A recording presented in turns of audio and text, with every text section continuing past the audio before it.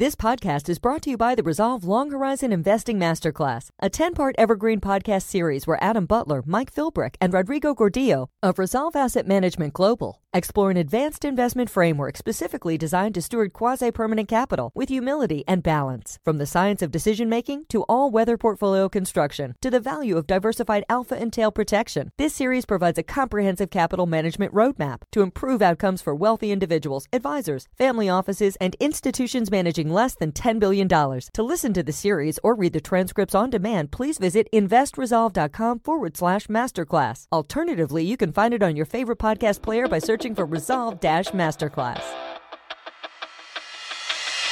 Hello and welcome to Gestalt University, hosted by Adam Butler, Mike Philbrick, and Rodrigo Gordillo of ReSolve Asset Management Global. This podcast will dig deep to uncover investment truths and life hacks you won't find in mainstream media, covering topics that appeal to left-brain robots, right-brain poets, and everything in between, all with the goal of helping you reach excellence. Welcome to the journey. Mike Philbrick, Adam Butler, Rodrigo Gordillo are principals of ReSolve Asset Management Global. Due to industry regulations, no funds managed or sub-advised by the host will be discussed in this podcast. All opinions expressed by the host are solely their own opinion and do not express the opinion of ReSolve Asset Management. This podcast is for informational purposes only and should not be relied upon as basis for investment decisions. For more information, visit investresolve.com. Michael, quant investing is not what most people think it is. How do you think most people view quant, and what are the key differences to traditional approaches? Well, I think the biggest difference, the biggest way that people misperceive quant is that they think it's about getting an answer, about getting a number. But if you ask anybody who went to school for physics or engineering, they'll probably tell you that it's just a thought process, the way of approaching a problem and methodically figuring out how to solve it is, I think, the biggest benefit to quant in general. And the number itself is almost not even important because things change and the relevance of the number might not matter after a few moments of market action. So I think it's really the way we go about solving a problem. And people who do it intuitively, they can be brilliant and come up with a better answer, but there's not that much structure and comfort as there is in quant investing. And that leads to kind of those misconceptions follow through towards like what mistakes people make when they try to do it. Like people generally think that, especially engineers, think that they can get one tool that'll solve a problem. This magic program, just throw ChatGPT at it and everything will be fine. And that's very much not the case. Setting up the problem is very delicate and much more important than actually solving it. Specifically, asking the right question is a very difficult thing. And a lot of people don't even think about the question until they've gotten so far into the solution that it's very damaging to go back and redo everything to solve a different problem. And that's technically called a specification problem. And probably that's the most common problem I see in the hundreds of tech projects that I've overseen over the past few years. Fabulous. Well, that sets the table for a great conversation today. And I think just before we start, we're going to do some housekeeping. One is this is not investment advice, rather for educational purposes. And we're going to go down some rabbit holes and things like that. So, four guys on YouTube, I'm not sure you should get investment advice there, but we're going to have some fun times educating you, I hope. Today's Riffs also is brought to you by ReSolve Asset Management. Please check out us at www.investresolve.com. Also, www.returnstack.com. You can view our mandates that we run across various ETFs, mutual funds, and private pools in those locations.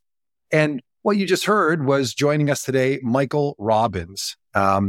He is has been a well-traveled CIO who's managed pensions, endowments, family offices, worked at major banks, is a professor at Columbia University, teaching a myriad of graduate class courses related to the field of investing.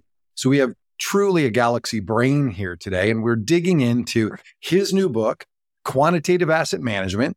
You can learn more about that at www.quantitativeassetmanagement.com, and we're going to get into it. Cue the music. All right, welcome back. It's time to get out the shovel and the pick. Yeah. Let's get into this. I loved that URL. That's a perfect URL for what you do. It's amazing. I'm shocked. I was very happy to get that. I couldn't believe nobody had it before. You didn't buy it like 10 years ago in anticipation of writing this book? I can't believe it was still available. Yeah, it was very last minute, but I got lucky. This book, I can't believe you got a recommendation from none other than Frank Fabazzi. Anyone who's gone through the CFA program will know that Frank wrote probably half the books, certainly all the books on quantitative methods, and I think most of them on fixed income as well. And I think he still heads up the CFA Research Institute, if I'm not mistaken. If not, he did so for decades. And the Journal of Data Mark Baumgartner. Like that. What's that? The Journal of Data Science as well, I believe. Yeah. He's omnipresent in the field of empirical finance. So that's pretty neat. And Mark Baumgartner. And this is a 490 page beast, right? So congratulations, a heck of an achievement. Thanks. Why did you feel, that, you were so motivated to write a book of this scope? Obviously, it's not the first book on quantitative asset management. What is different about your approach and the subject matter and how you approach this book from some of the other canonical books in the field? Yeah, there's a bunch of really interesting questions in what you just said. I'll try to unpack them. First of all, I really want to thank the people that gave endorsements for the book. I was overwhelmed and humbled by the quality of the endorsements I got. I don't deserve them. Every one of them, they're just wonderful. And the size of the book, it was actually about 3 times the size before editing. And that's kind of a problem with the book. Some of the criticism I get is that it's not in-depth enough. And the reason why it's not in-depth enough is the last answer to your question, that I and my students and other people try to solve real quant problems. They Google these problems, and for various reasons, the different examples on the internet and in books are not really sufficient to solve a real problem. If you look up, say, an optimization problem, they usually talk about a few stocks or ETFs. If you want to Google the Kelly criterion, it's almost impossible to find an example for multiple assets, right? Like, they just aren't real examples you can dig your teeth into. And you kind of get a hint of how to solve it, but it doesn't take you over the finish line. So I wanted to bring that to bear, which made the book really, really long because these are very involved answers. And then when we cut the book down, I had a choice to making it very narrow and deep or making it a little wider.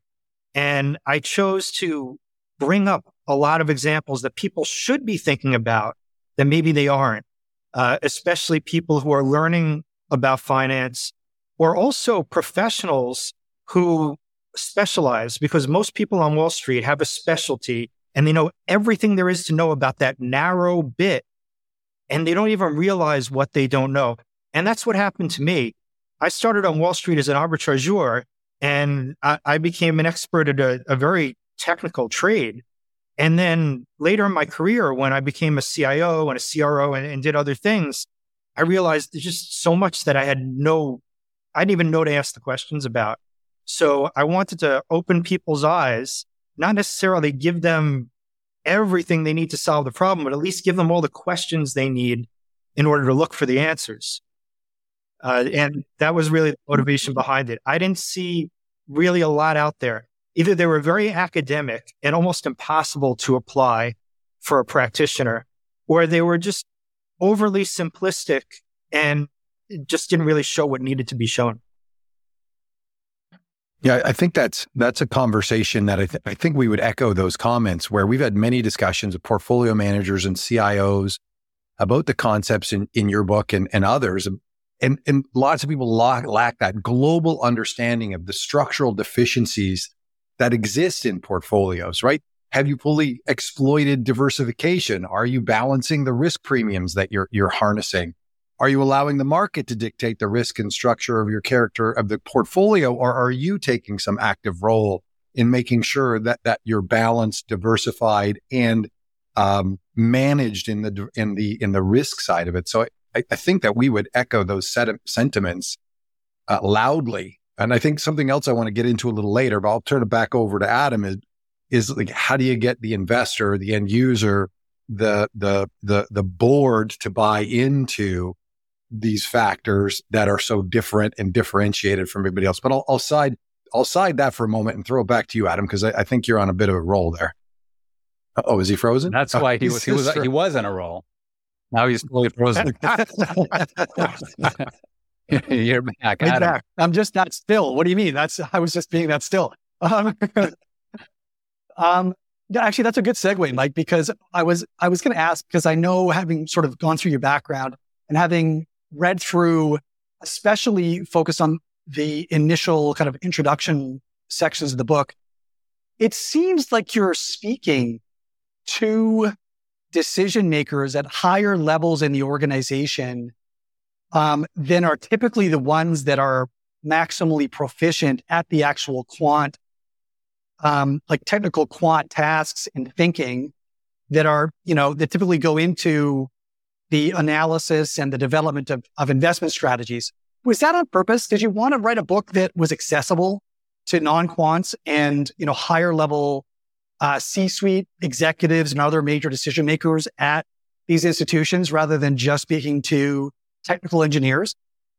Yeah, the way I approached it, and I hope it came across this way, was I was writing a book for my former self. But what should I have, wanted to know 20 years ago? And there are lots of excellent books on the technical aspects, and people much smarter than me are writing them. But there's a big lack of understanding outside of, the really esoteric hedge funds and prop desks and big banks of how to apply those techniques to finance, because finance is a really difficult data set. As I'm sure you know, there's a lot of things about it that violate the normal assumptions of most models. And so working with those idiosyncrasies is something that even really experienced data scientists don't know, because they are focused on the technicalities.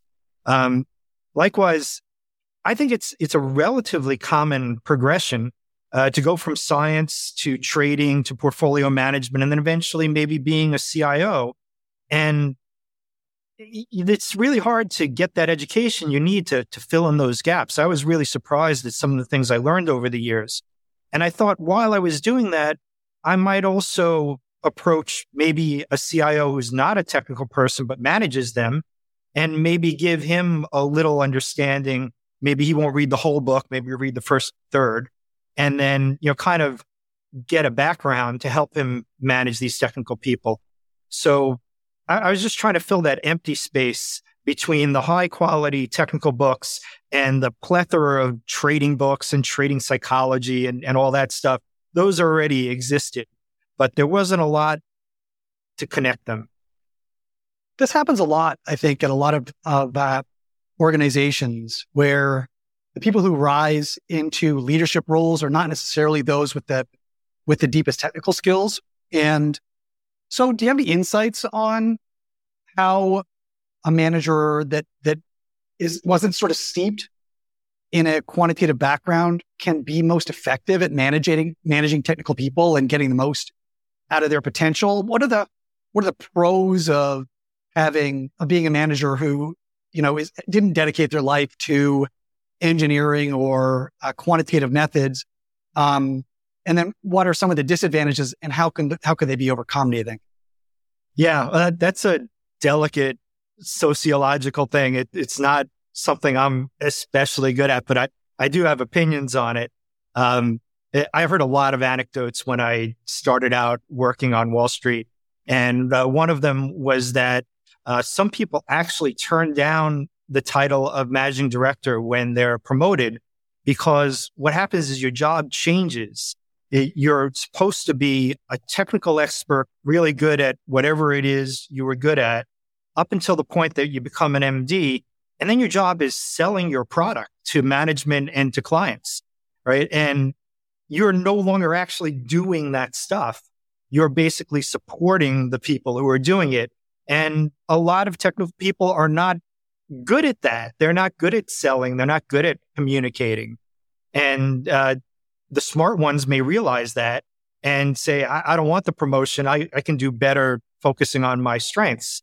Other people take a shot and find out if, they're good communicators. One of my favorite bosses once told me that he felt it was his job to give me the resources I needed and to support me and shelter me from all the political nonsense going on above his level, right? And there's a lot to that. Some of the viewers might not realize that within a large organization like a bank, it's like there's competing businesses. There are takeovers. There are people taking each other's resources. If you are, say, a trading desk or a research arm, you literally have to sell your services to other departments. And they do have the option to going out of the house and buying third-party products. And it could be a whole political battle to get funding and to keep business and all that stuff. So a lot of those things I didn't really know about in the first half of my career. And as I moved into the C-suite, I realized, how much adversarial, infighting and arguing and persuasion is involved. And I do make that point a bit in the book.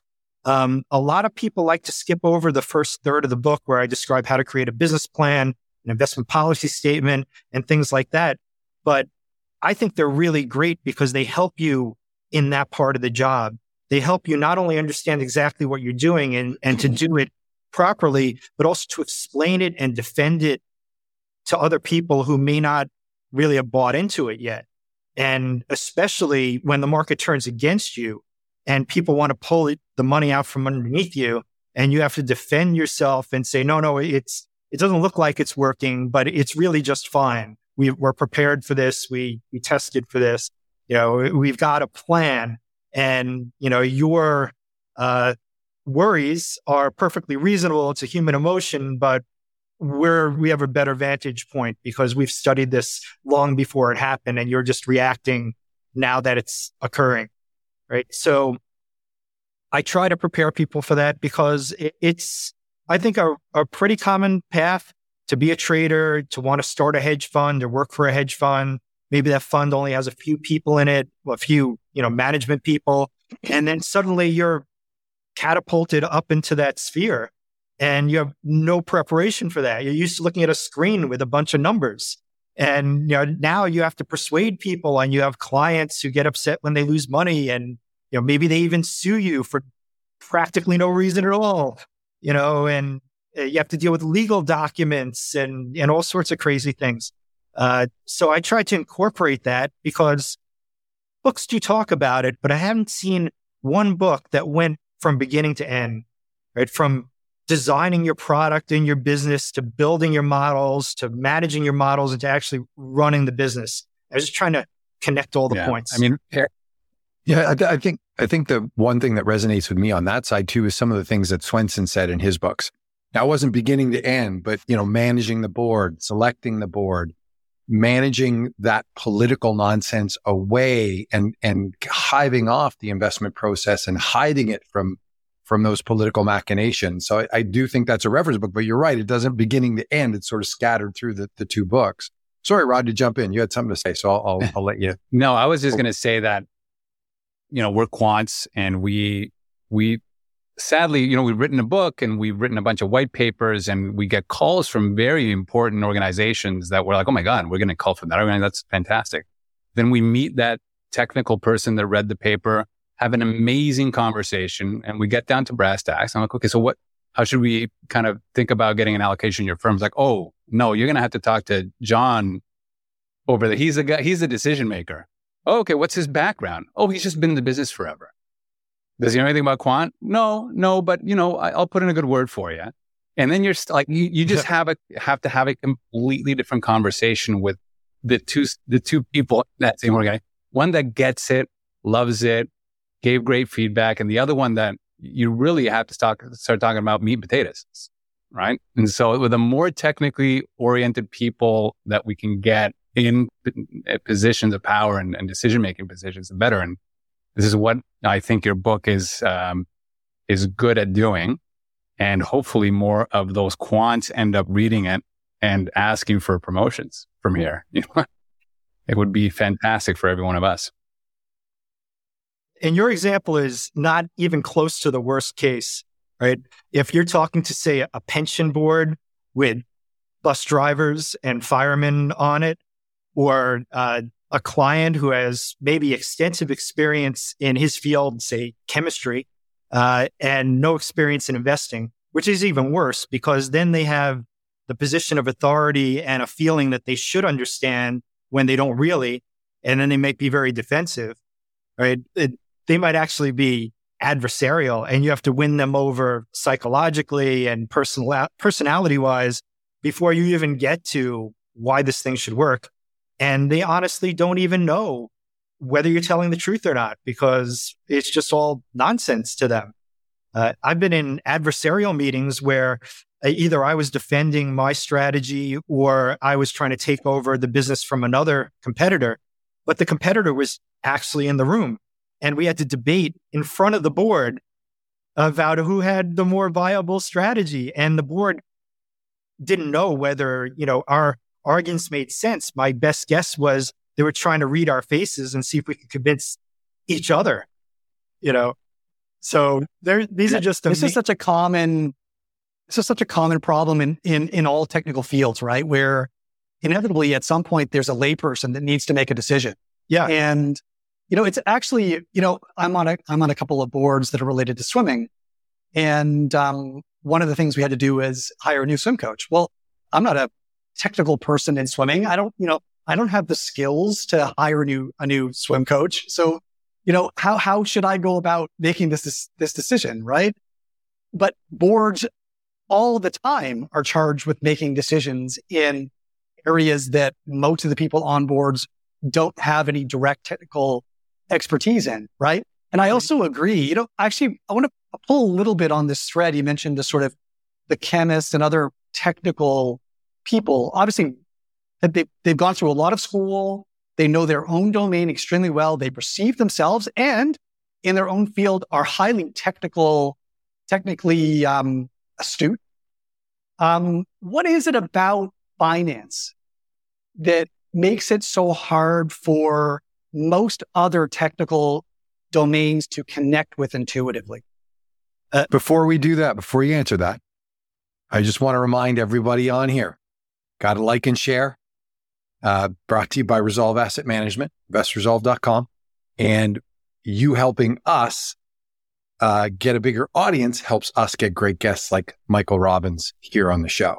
So make sure you like and share. And by the way, participate in the conversation. I see we're getting some comments coming in. If you have questions for Michael, hit us up with them. We'll try and work them in.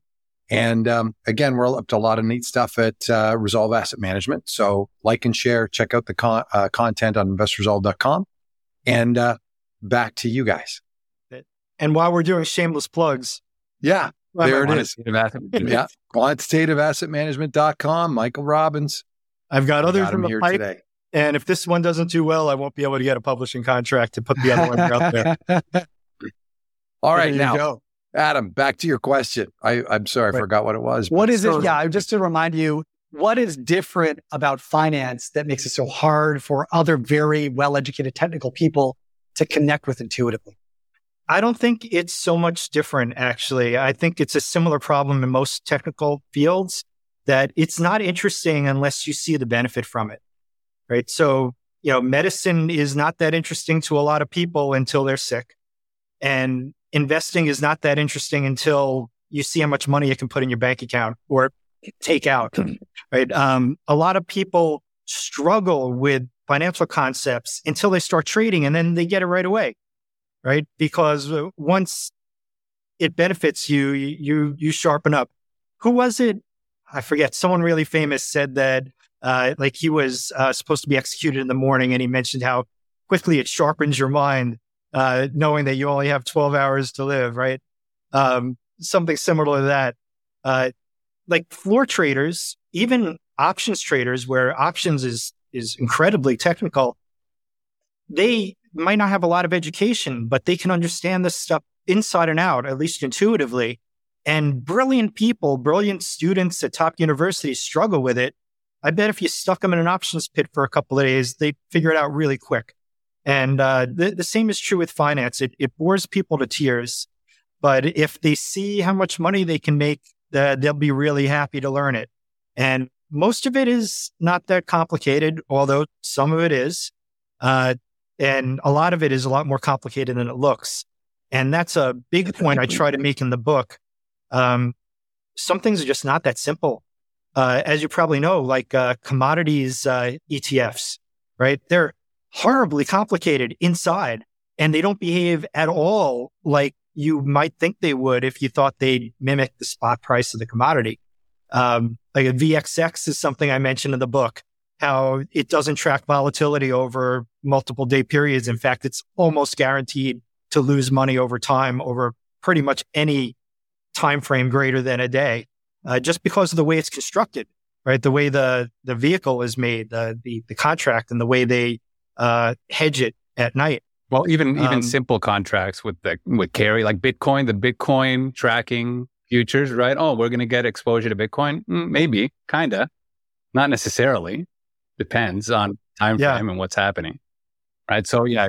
Well, and then the construction nuances where you do it all between 4 and 4:15 on the day, which did cause some consternation for a couple of those vol ETFs a few years ago. Yeah, that's true. I mean, yeah, and I guess where I was going with that was that if you're an engineer and you're used to working on civil engineering or mechanical engineering, you're used to if you're gonna turn a dial, you have high confidence in what effect that's going to have immediately on the process that you're mediating, right? Whereas in finance, because the signal to noise ratio is so low, and because there's so many dimensions of randomness, that I find it takes people a very long time. I think many people just never really fully internalize the impact of randomness and luck in financial markets, because it really doesn't impact them in the same way, or at least they don't pay attention to it in the same way in other dimensions of their lives. Yeah, I think, there's a couple of points there. One is it's a big problem in a lot of things, right? Say weight loss, right? You might enjoy cake at in dinner. If you diet over the course of several weeks, you'll lose weight. People don't have that patience to wait it through. A lot of people, I think a lot of amateurs who invest think that luck plays too big a role, and they don't put in the work they need to do because, like you said, the noise overshadows the signal, and they just don't see the true benefit of putting in the effort and playing the odds. It reminds me of an anecdote that Cliff Asness wrote, Cliff from AQR. And I'm going to butcher it, but he wrote something like he was walking down a hallway in his offices in Greenwich, and he passed by one of his portfolio managers. And the portfolio manager was really excited about a stock and said he wanted to overweight it and give it a really excess percentage in the portfolio. And he was really excited, and he wanted to know what Dr. Asness thought about it. And he said, look, I'm a quant. I invest in hundreds, thousands of positions. I don't even know if I'm long or short it. Right? Because he's trying to minimize the effect of randomness by creating a lot of bets so that his skill overwhelms it. Right? And that's really a big part of the process. I think another thing that relates to what you mentioned is the difference between the natural sciences and investing. And that's that you can create experiments in many natural sciences, or you can retry the same thing over and over again. You can't do that in finance. Every time it's just a little different in one way or another. You can't just keep trying it and average it out. Possible exception being, the science of causal inference, machine learning, where they're trying to create the ability to do that, but they're relatively limited right now. But I must put in the caveat, because a friend of mine will get upset if I don't. medicine isn't like that either, because you can't just try things on people. Right. And there's the FDA, there's limits to your experiments, at least in this country. Well, there's randomized, double-blind, placebo-controlled trials, right? Those are the gold standard for medicine. They do that, anytime there's a new condition. Yeah, but you can't. Contaminated by funding, what gets funded, what doesn't get funded, what new things are getting nutritional medicine. Yeah. You can't force people to starve to death for a full year. There's a bunch of limits that you can't hold people through. What's that? They did do that, and they're not doing it again. They did starve a handful of people for 40 days under the guise of they were very religious. Back in, I think it was in the early 1900s, they were very religious, and they said, Jesus fasted for 40 days, so you're going to fast for 40 days, and we're going to do these experiments on you, right? So I don't think that would fly today. But there are limitations in medicine, you're right, that experiments, you can't just run any experiment in a way that you could run experiments on some sort of geological fact. Also, that doesn't change. There's no reflexivity in a geological experiment in a way that markets have, right? So that's one of the things that I'd love for you to tell us a little bit more about. And when you're dealing with trading large amounts of money, right? As a prop trader, when you're trading a little, you can do tick data trading and have a lot of numbers that you can lean on in order to get a signal. But when you're dealing with large amounts of money and possibly end of day trading, how do you create experimental designs that actually give you a signal that isn't hoodwinking you? Yeah, I think actually the opposite is harder. But to answer your question directly, I don't want to. No. Let's touch upon that one later. We do a lot of experiments with market impact, and it's hard to get the data, right? And you have to rely on things that have happened already. You can't just say, well, let's just buy $1 billion worth of Apple and see what happens to the market and measure it, because it's just too expensive to make a mistake.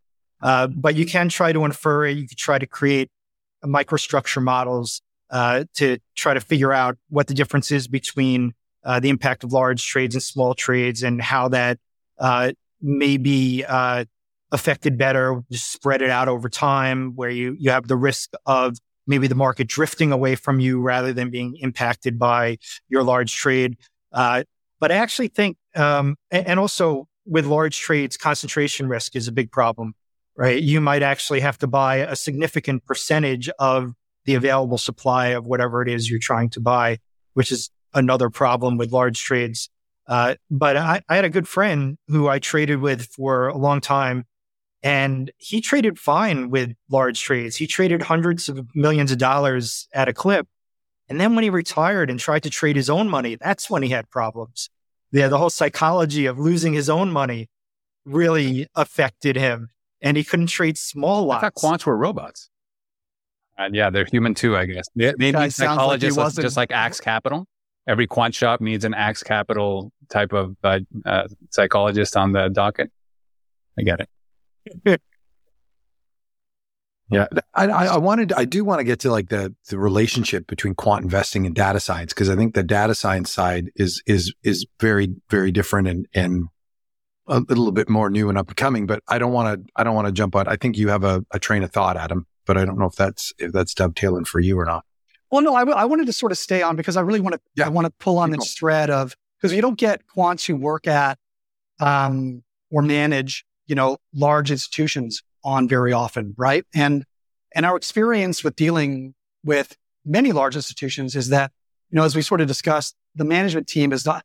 I'll never forget. I remember sort of going to many, many conferences, sort of 5, 6, 7, 8 years ago, and there'd be these junior analysts in the crowd, and then there'd be the C-suite decision makers in the crowd, and you'd have an expert up discussing some, relatively sophisticated or technical portfolio oriented subject matter, or about risk premium and getting into the weeds, and the senior decision makers, sitting back, clearly not watching, not caring. They don't have a clue what the guy is talking about. And the junior analysts all engrossed, asking questions, challenging the speaker, whatever, and thinking, this seems so backward, And I'm just wondering whether or not, in your observation, the decision makers at these large institutions are getting more sophisticated.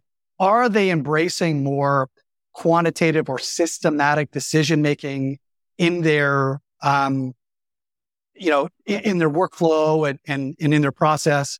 And, how can institutions think more effectively about using quantitative methods? What are the low-hanging fruit that are often missed? Yeah, I think decision science is definitely having a big effect on sophisticated institutions like hedge funds and banks. They're all over it. Like pension funds, depending on, which one you pick, may or may not be. I imagine, some of the state pension funds really don't know the first thing about it. Some do. Some of the more sophisticated funds like Texas Teachers or Canadian funds are probably just all over the stuff. But that, like when I was a young trader, I was really distraught because I'd spend all night or all week of sleepless nights coming up with an answer for my boss. And in 20 seconds, he'd just say, no, that's wrong. Fix it. Right. And because he just knew what the answer should look like in his head. He didn't need to calculate it. And I think we're still at that stage, mostly for investing, that intuition and experience are still far more valuable than what we can calculate. I mean, there are certainly opportunities on both sides, but machines aren't ready to overtake the world just yet. They can take advantage in scale and complexity and speed. But for the big things, like when you read the news about this sculptor takeover and the stuff about Twitter and like all these big deals, you don't see a lot of data science in those stories. So we're still waiting for the singularity where computers can outthink people. Up until then, I think the senior people will have quite a bit of input. But then computers will be outthinking computers. I mean, someone has to be at the helm of the computer, and now we got a computer war. Well, absolutely right. You may remember there was an article maybe a month or two ago about they were trying to use computers to win that table game Go, the board game. And the way they did it was the guy that won didn't ask the computer how to win the game. He asked the computer what mistakes the other person was making. Right. So it was more about warfare than winning. Right. And it's a good point because if you think about machine learning and high frequency trading, in my understanding, isn't that sophisticated from a trading standpoint. Yeah, they're really fast. They have great communication. They're co-located. They use special hardware and all that. But they're not coming up with these really complicated multi-leg trades with like implied values and latency and stuff like that. They're just doing things really fast. And I think at least for a while, computers aren't going to be quite that smart. They're just going to be able to do things fast and with a lot of data. And if you're a thoughtful person, or if you have a program that has a different time frame that's a little more thoughtful than maybe the big computer is trying to think very quickly or handle exascale data, then you can find chinks in their armor and scrape out a little money for yourself. And where that really works is if you can have a niche, like maybe Goldman Sachs leaves a lot of money on the table because they're interested in the really big trades. It doesn't pay for them to take all the money off the table. Not yet, not until they get better at, their data science. And for a while, maybe they'll leave a few coins there, which might be more than enough for the middle market guys who only need to make a couple of million a year. So I think you're absolutely right. That warfare aspect, that spy versus spy, is where it's going to be at for the next 5-10 years. Always invert. So, Michael, just back on the topic of what institutions are, you said that there are certain institutions that are really accepting of quantitative methods, but quant can mean so many things. And I think it really does depend on what the quant is pitching, whether it's largely acceptable in an institution or not. What do you think are the areas of quant that are being used right now? in the larger organizations? Like what type of styles, what type of strategies are the ones that are most appealing? Yeah, I'm not a big expert on this, but what I seem to see is that when things become really technical to the point where people really can't do them well, then these institutions are forced to rely on technology. So if it's something like NLP or data scraping or high frequency trading, there's no way a firm can get away from relying on technocrats. But when it comes to decision making at firms with a smaller headcount, meaning not like big banks, which have tens of thousands of people, people still trust their intuition and rely on human beings to validate decisions. And there's a good reason for that. It's the example I like to use is there are tons of car accidents every year, right? It's if not the leading cause of death in most geographies, the second. And it's obviously a flawed system where people drive cars. But it doesn't get in the news because somebody driving into a tree, as inexplicable as that is people understand it. But you have one robot-driven car that drives off a cliff, and it's in all the newspapers. And every politician's on it, right? Everybody's on it, right? And so that's the problem. If you run a company that's beholden to investors or shareholders, you don't want your company to drive off a cliff. It's okay to drive into 1,000 trees. You can explain that away. That happens. But you don't want to drive off a cliff. So unless you have a special relationship, if you are, say, a high-risk hedge fund who has investors that understand the risk you're taking, people are trying to avoid that existential problem of making a mistake that may not be so bad, but is irrecoverable.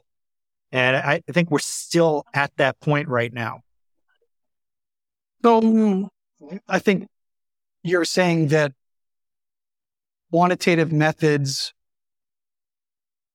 have a very high confidence that quantitative methods are going to lead to better answers most of the time, but you need humans at the helm to supervise and make sure that nothing unusual or excessively, risk-taking is going on behind the scenes. Is that where you're going?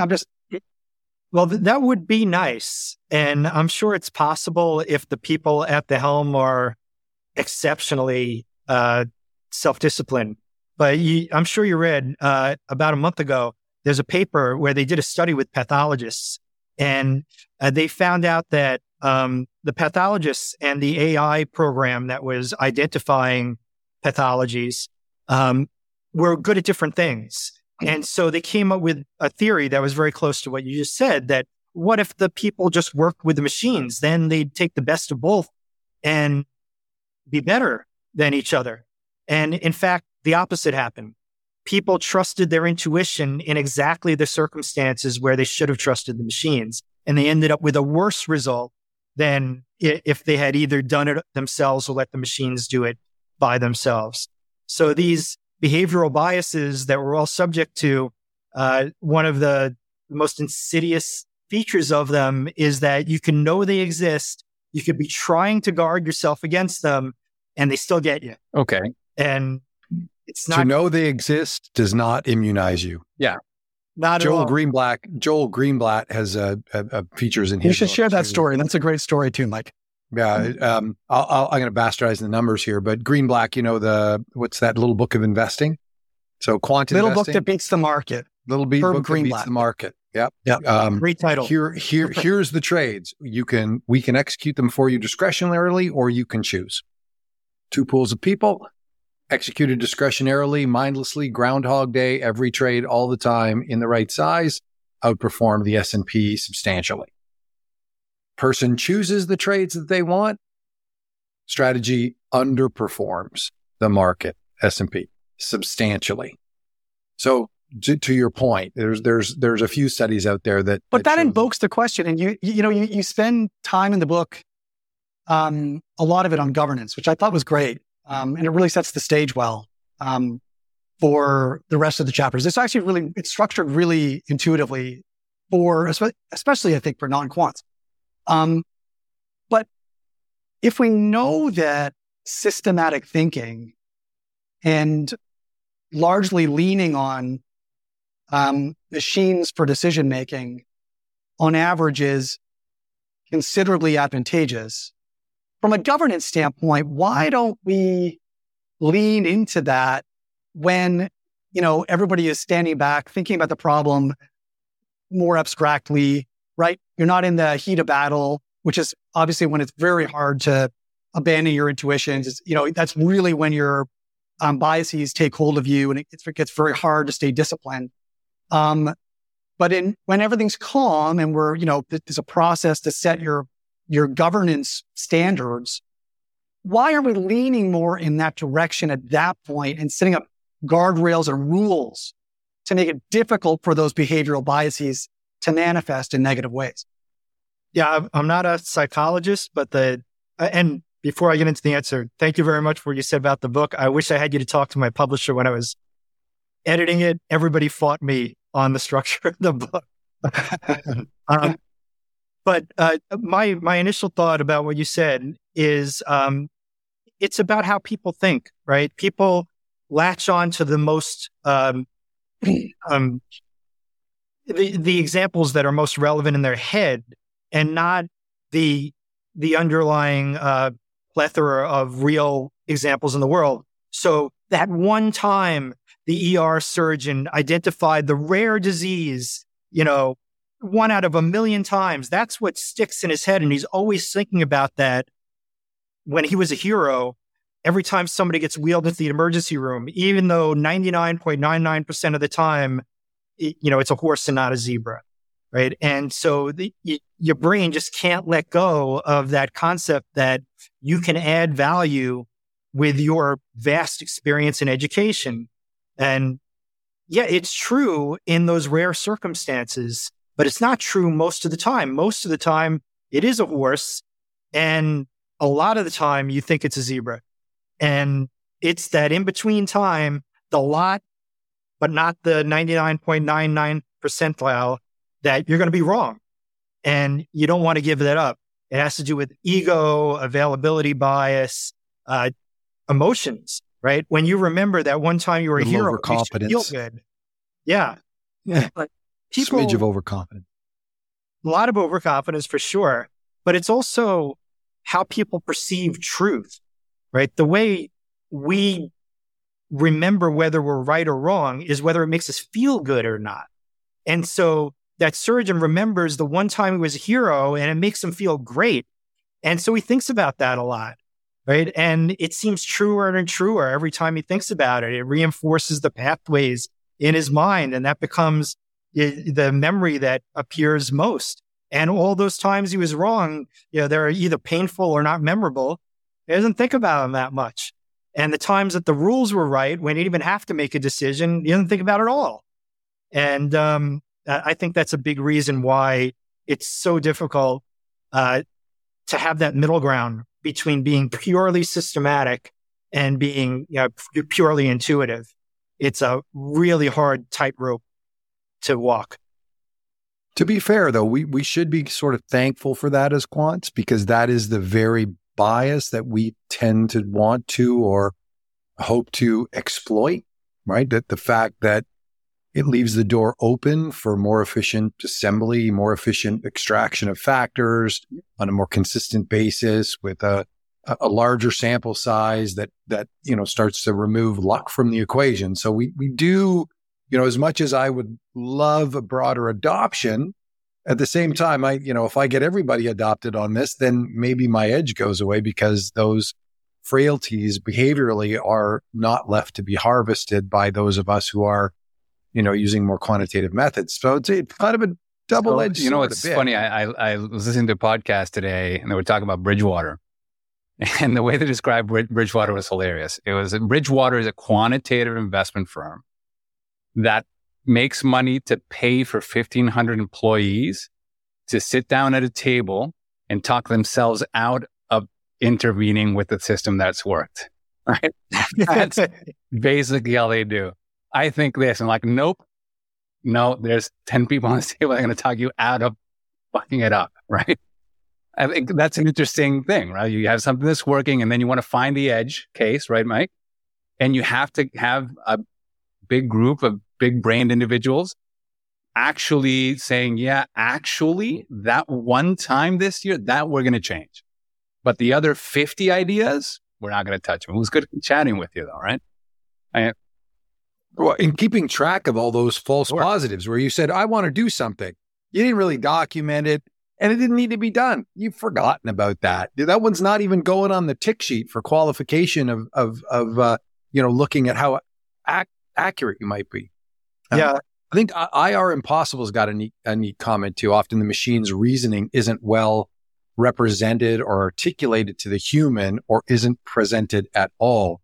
I think this is absolutely pervasive across a good quantitative strategy.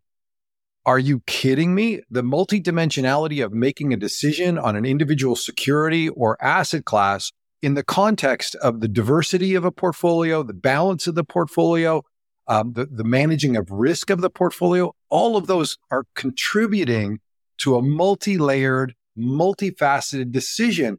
Of course, there's not going to be any intuition to that. There's a 20 by 20 matrix of influences and probability estimates that are giving you some sort of edge. Yes, you are not going to have a lot of intuition. And I think this is one of the things we try to do well, is try to create intuition, right? Stock bond portfolio. Stocks are up today, bonds are down. You kind of know where your portfolio lies. A portfolio of 85 futures contracts, long and short, across everything from softs to metals to gold, you're not going to have any intuition of what's going on. Yeah. So I think you're right, IR Impossible. There has to be this increase of a higher level of reporting, a higher level of interaction to develop the intuition that you might have with the system that you're employing. Because at the end of the day, if you falter, you don't falter when you're up a lot. You falter when you're down a lot, thereby crystallizing the risk without receiving the return. This is the function of how we quit these types of things. And then layer on that the political discussions, which are, I'm trying to get that Michael Robbins and I want to get his strategy over to mine. Is he in drawdown yet? Because I'm going to put that pain right on the board. I mean, this is, as Machiavellian as it gets. So yeah, let's get Michael's position out. We're at Hassanis and his private equity guys. Remember the story of him? The private equity guys are, look, no vol. And he's like, you don't have a price. And he's over loving it because he's doing well on the quant side where they're striking a NAV, but they're after his money. They're like, give me the allocation. What are you doing over here? I mean, what a Don't forget the Hunt mess. Preach, Mike. I mean, creating a sense of intuition, quant, is super important.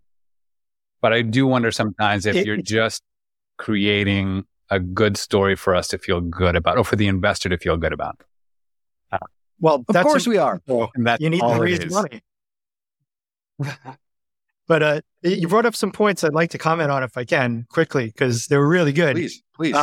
The story you were referencing, Matt Levine from Bloomberg Opinion talks about something like that, very much like that a lot. He's one of my favorite authors, and he has a slightly different interpretation of it.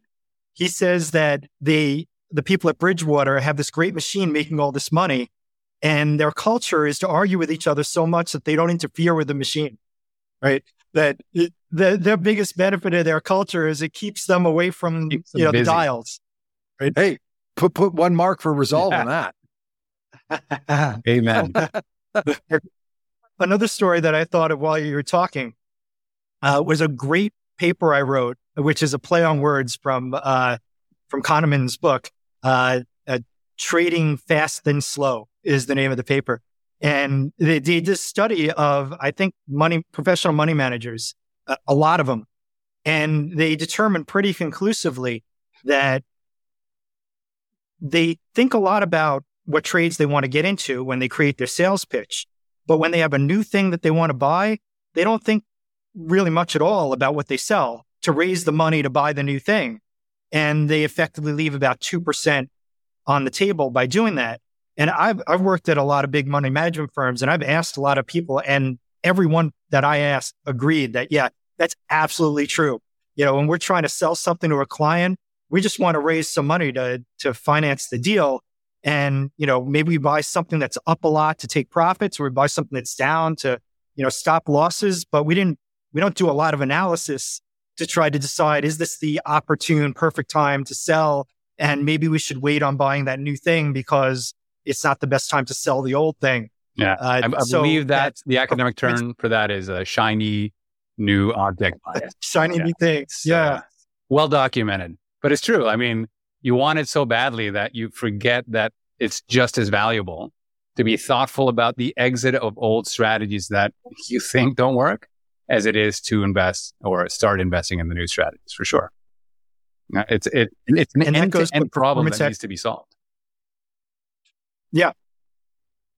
But serious people do performance attribution on themselves, and they have alpha capture programs and things, but most investors don't. And I've never seen an RIA that was really good at it. When you ask investment advisors, a lot of them really aren't that critical about their own performance.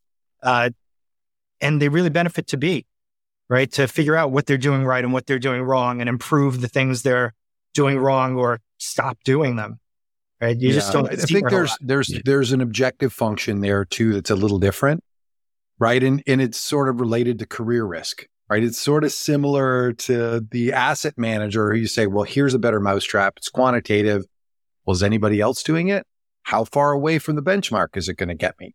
So the asset manager has the problem. The RIA has the problem of being fired, suggesting to diversify and to manage futures 10 years ago as an example. And sitting with that drag on the portfolio for a decade while preaching diversification gets you less clients, keeps you less clients.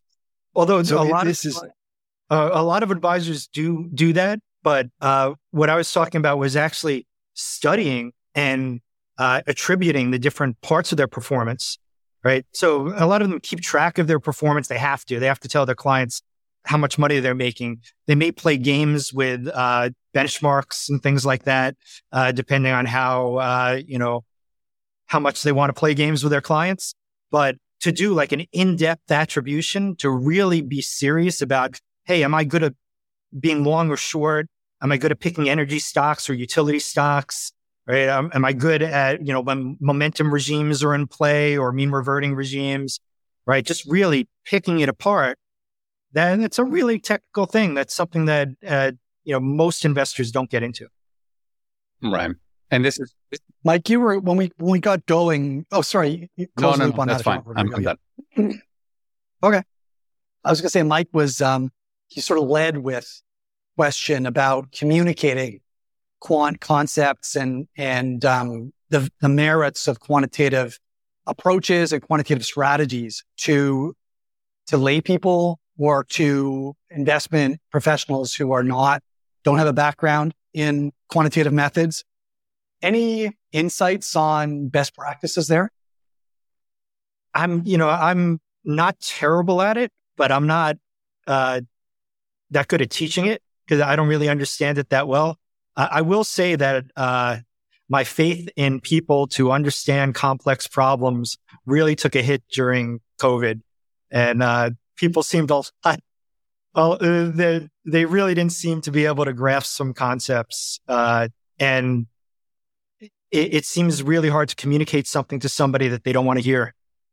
And if they're not receptive, trying to explain something as complicated as like an LLM is probably impossible. It might be nearly impossible under the best of circumstances. But oftentimes when you're trying to communicate to someone, they don't want to hear what you're saying anyway. And it really comes down to trust, which is why I talk a lot about in the book about building business plans and experiments so you can show people results. And the best they can say is, I think you're lying to me. All right, well, if you think I'm lying to you, there's nothing I can say to change that. But assuming I'm not lying to you, I have all this proof, right? And I can show you all this proof. And if I think you're lying, you don't even have that, right? So we're really at a standstill. at least. So what does proof look like to somebody who's not quantitatively oriented, though?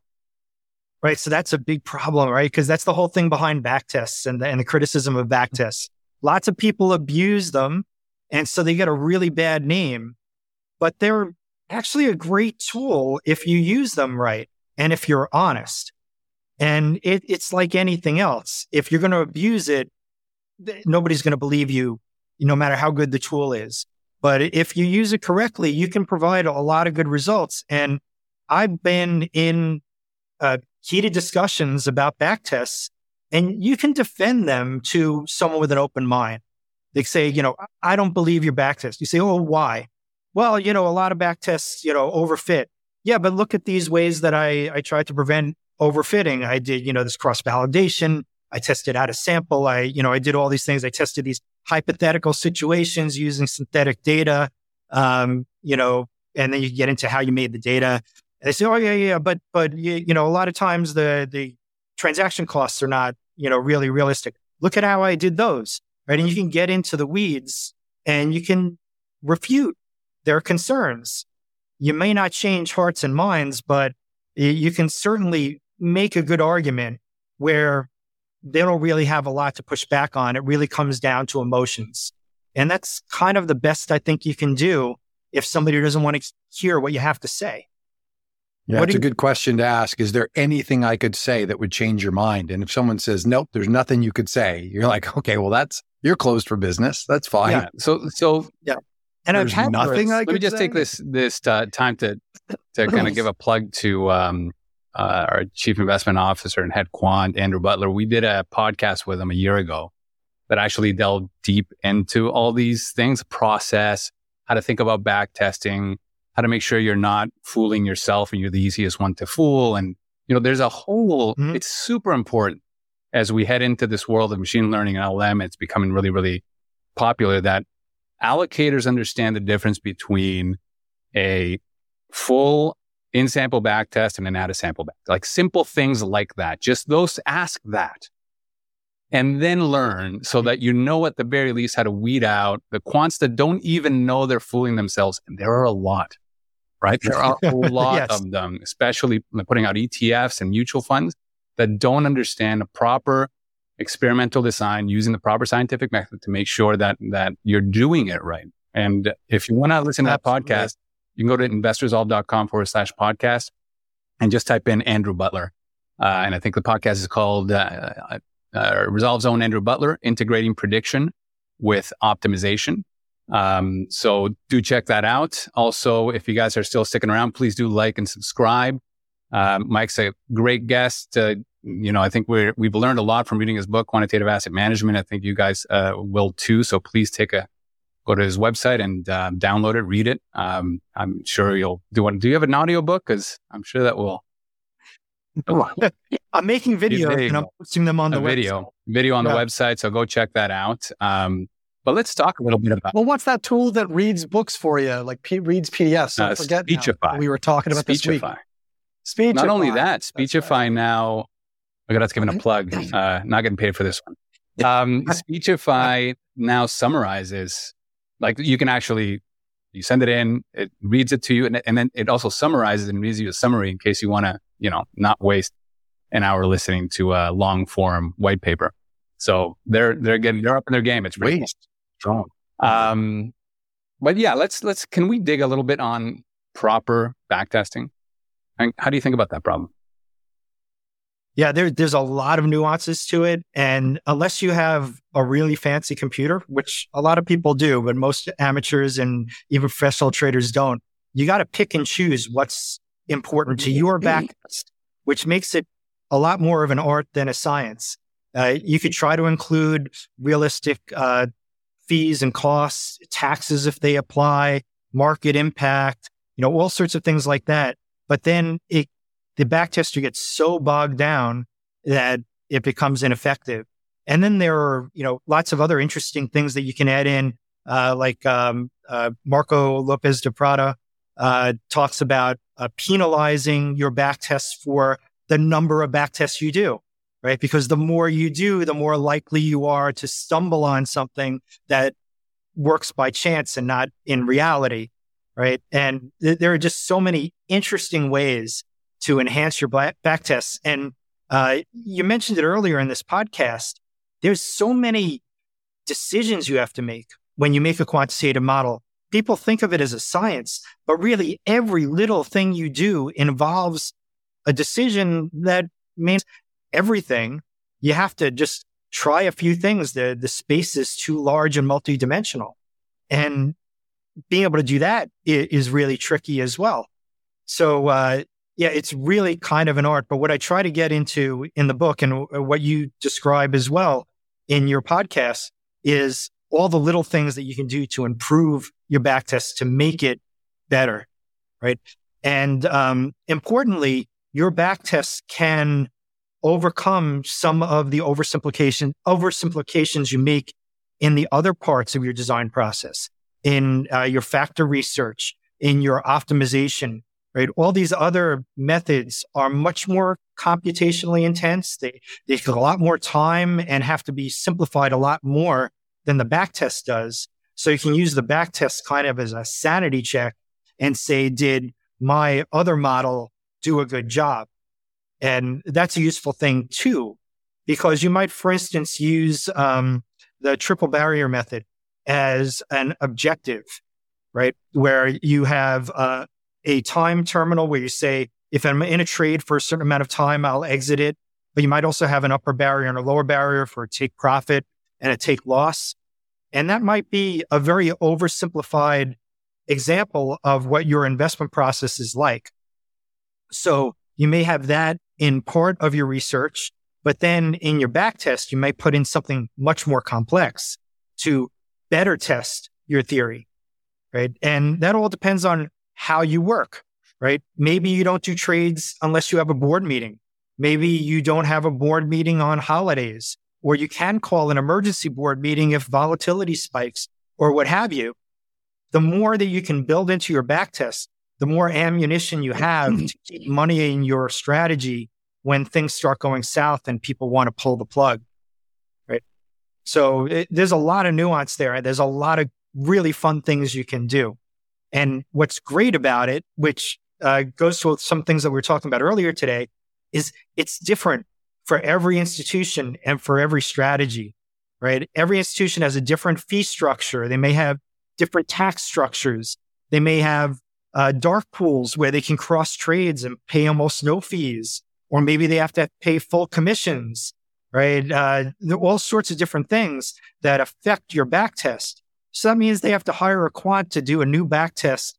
They can't just buy one off the shelf, right? And that's great for us. It just builds a lot of opportunity, a lot of friction to take advantage of, and a lot of nuance and dials to turn to make money for that particular institution, right? Because you don't have to necessarily beat the market if you could just beat the existing strategy and improve from what they have then. Love that. And I think just to clarify, really good. Sorry, yeah, I'm just going to make a statement and then you can. Yeah. But I think backtesting is a really good example of where you were saying earlier that experience plays a really large role, right? Like your head explodes with the number of dimensions of the kinds of decisions that you can make, and you get into these discussions with people who just don't have that level of experience with the data or the methods. And it's really hard to connect the dots. There's not very good language for the intuitions that you gain from that kind of experience about how, you use these two assets and with this process, and it looks like it was really good, but there are special properties about these assets that actually made it look really good. But it was unique to this period and it's not going to repeat, but you're sort of deceiving yourself. Well, just to give a concrete example. It's impossible to have exactly what you're talking about.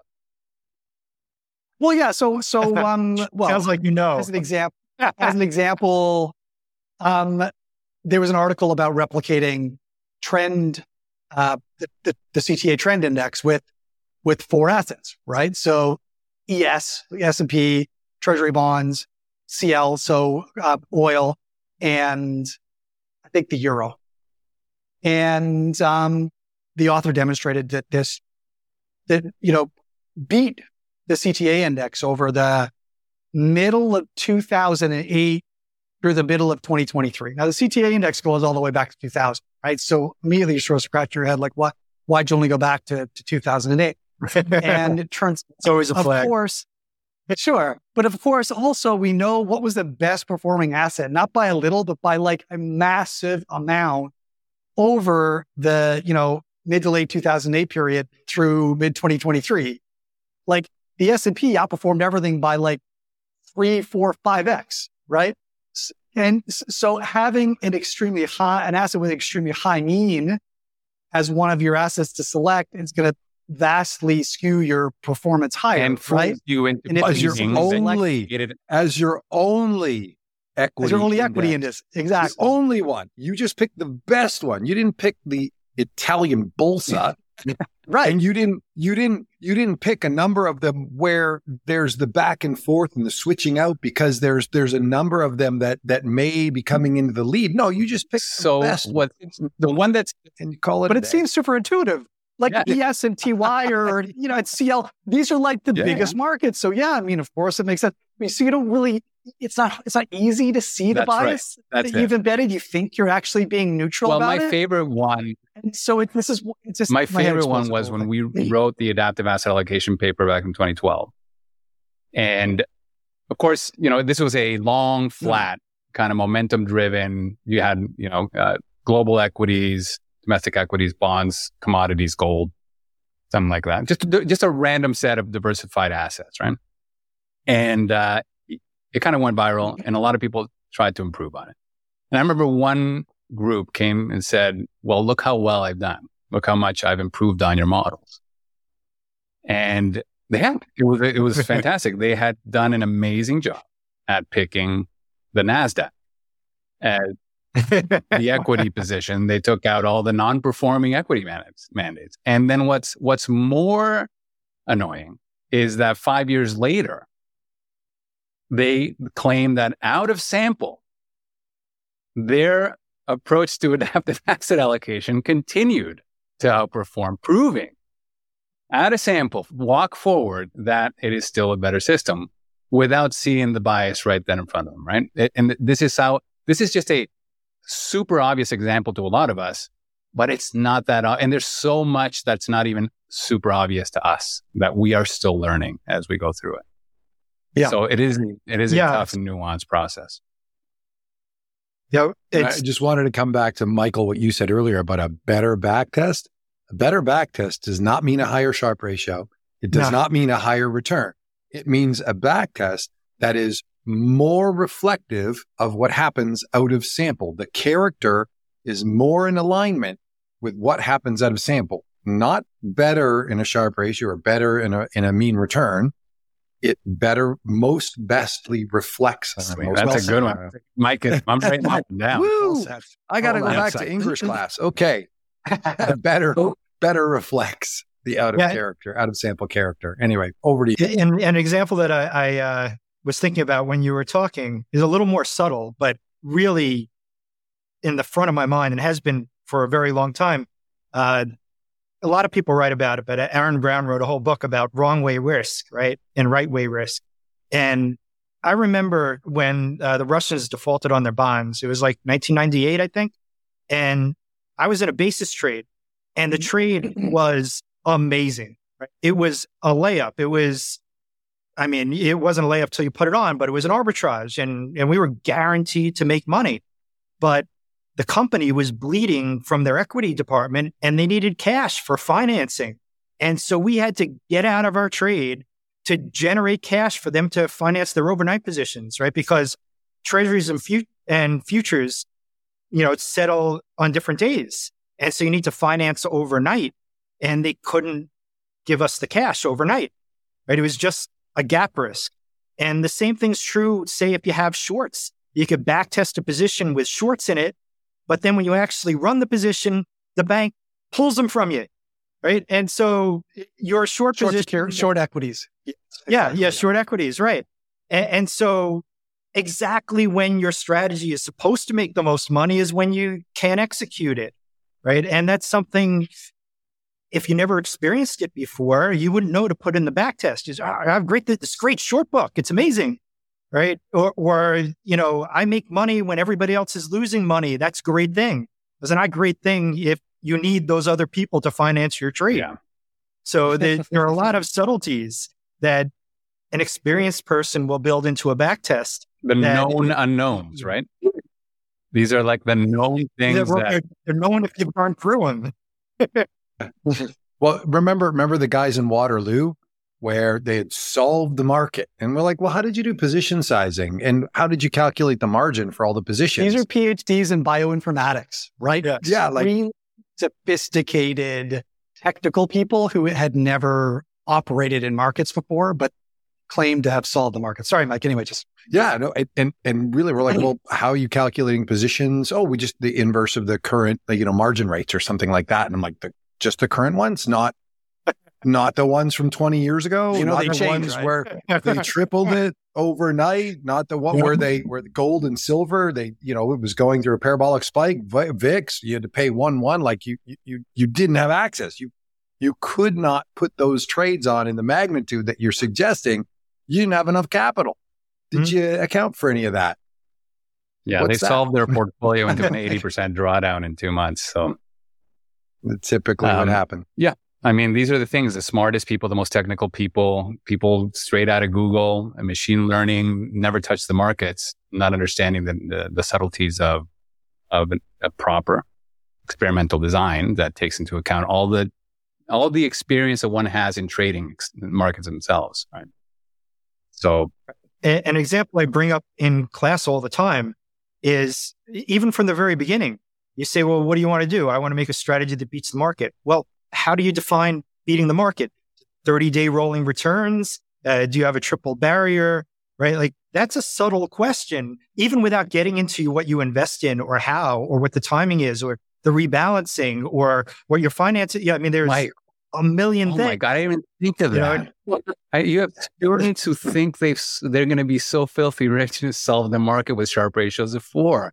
Like, I can't even imagine how many back tests you get that are just like, they get them so excited. They probably feel like they've done something nobody else has done, only to be faced with reality, right? Or maybe the worst. The worst thing is that they turn it on and they have an amazing...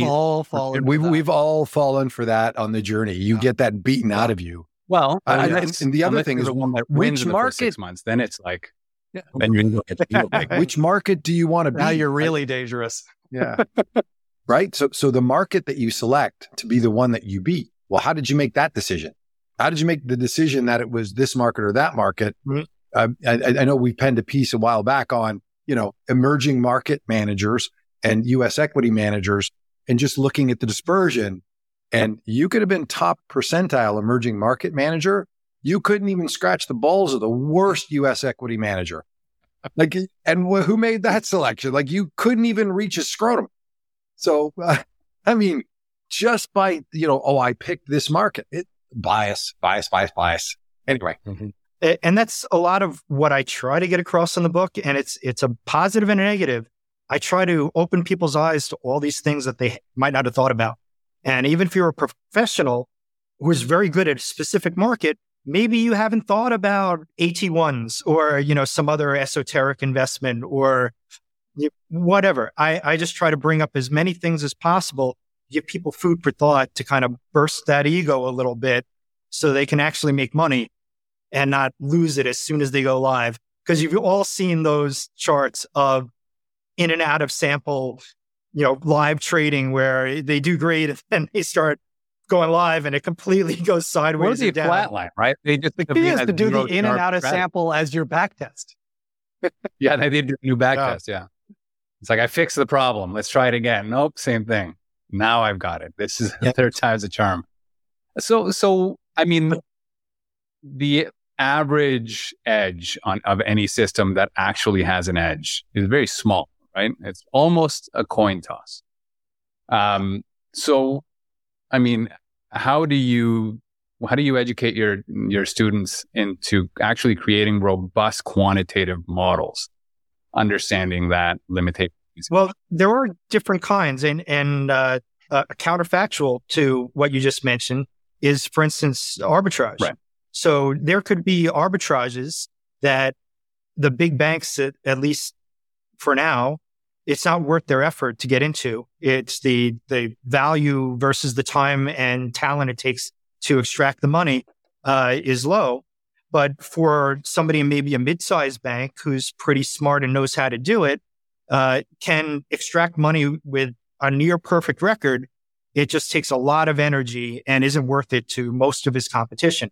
That happened to me when I was trading the treasury bond basis in the 90s, right? The big guys were going after the big trades. They weren't looking to make $1 million. They wouldn't get out of bed for $1 million. But that was fine for me. I'll take $1 million profit, and I'll work all day for that. I don't care, right? And then the smaller guys, the amateurs, they just didn't know how to calculate it, at least, until the canonical book about it was written, and then he exposed all our secrets.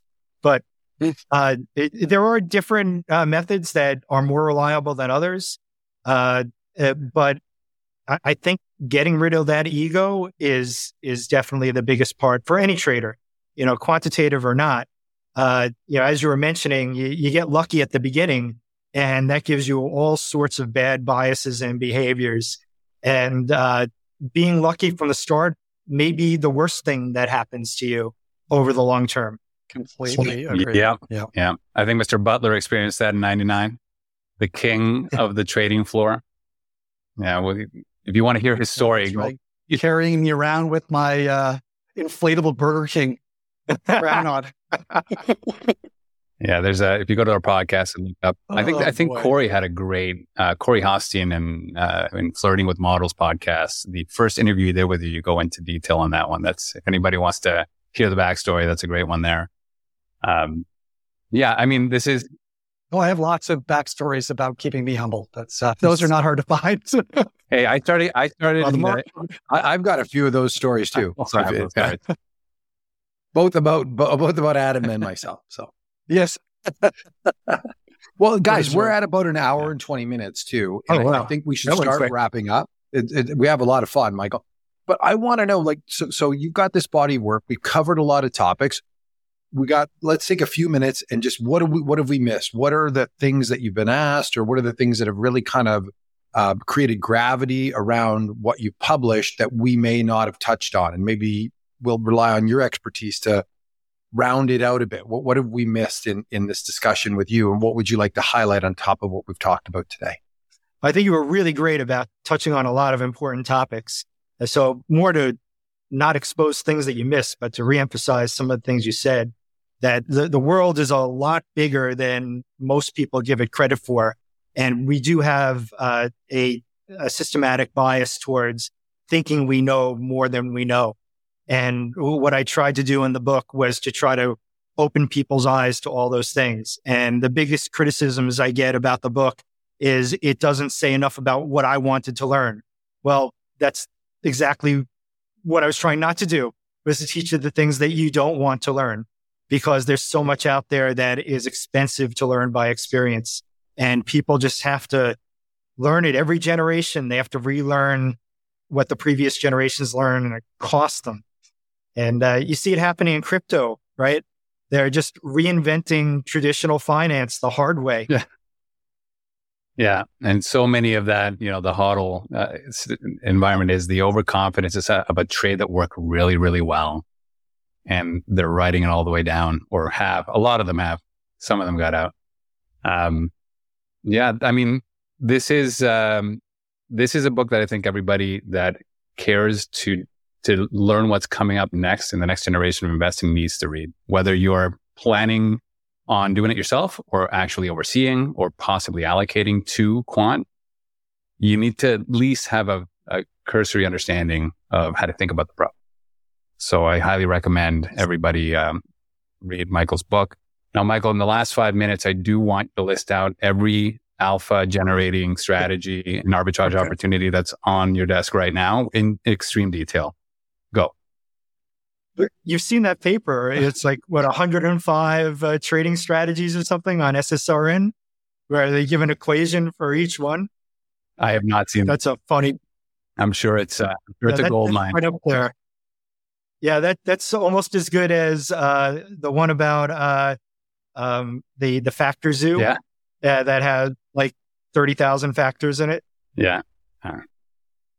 I'm also reminded of that quote from The Art of Motorcycle Maintenance, where the guy says, we take a handful of sand from an endless landscape of awareness around us and pull that handful of sand the world. That's a great, right? You think you know the world. You're holding it in your hand, but you're standing on a beach. And I think that is kind of what, in a nutshell, what you're saying. And I love that quote because I feel that all the time. I think I know something. I think as we age, I'm maybe skewing the other way. We're like, I don't know anything. I've lost all, sure, everything could be true. Everything could be false. So something you have to kind of wrestle with as you go through. But I really love that quote because we think we have it all in our hand and we're standing on the beach. Anyway. Let's anchor back to some reality. Can we just go back? Yes, there is some reality. You need some bonds for bull markets, some equities for bull markets, some bonds for non-inflationary bear markets, and some alternatives for everything else. And just be thoughtful about your allocations. And that's it for now. That's a good high level anchor. There is some reality and some things that we can count on. Then if you want to get into the nitty gritty of all the arbitrage opportunities, then you can get lost in the handful of sand, I guess. It's a rabbit hole. Well, yeah. Well, that's awesome. Quantitative.assetmanagement.com. Michael Robbins, guru. Thank you for coming today, spending this time with us. Really appreciate it. Love the conversation, and make sure everybody like and subscribe and share this with others so that we can continue to get great guests on. Thanks so much for having me. It was a lot of fun. Thanks Michael. Thanks, guys. All right. Thank you for listening to the Gestalt University podcast. You will find all the information we highlighted in this episode by visiting investresolve.com/podcasts. We also encourage you to engage with us on Twitter by searching the handle @InvestResolve. If you're enjoying the series, please take the time to share us with your friends through email or social media. And if you really learned something new and believe that this podcast would be helpful to others, we would be incredibly grateful if you could leave us a review on iTunes. Thanks again, and see you next time.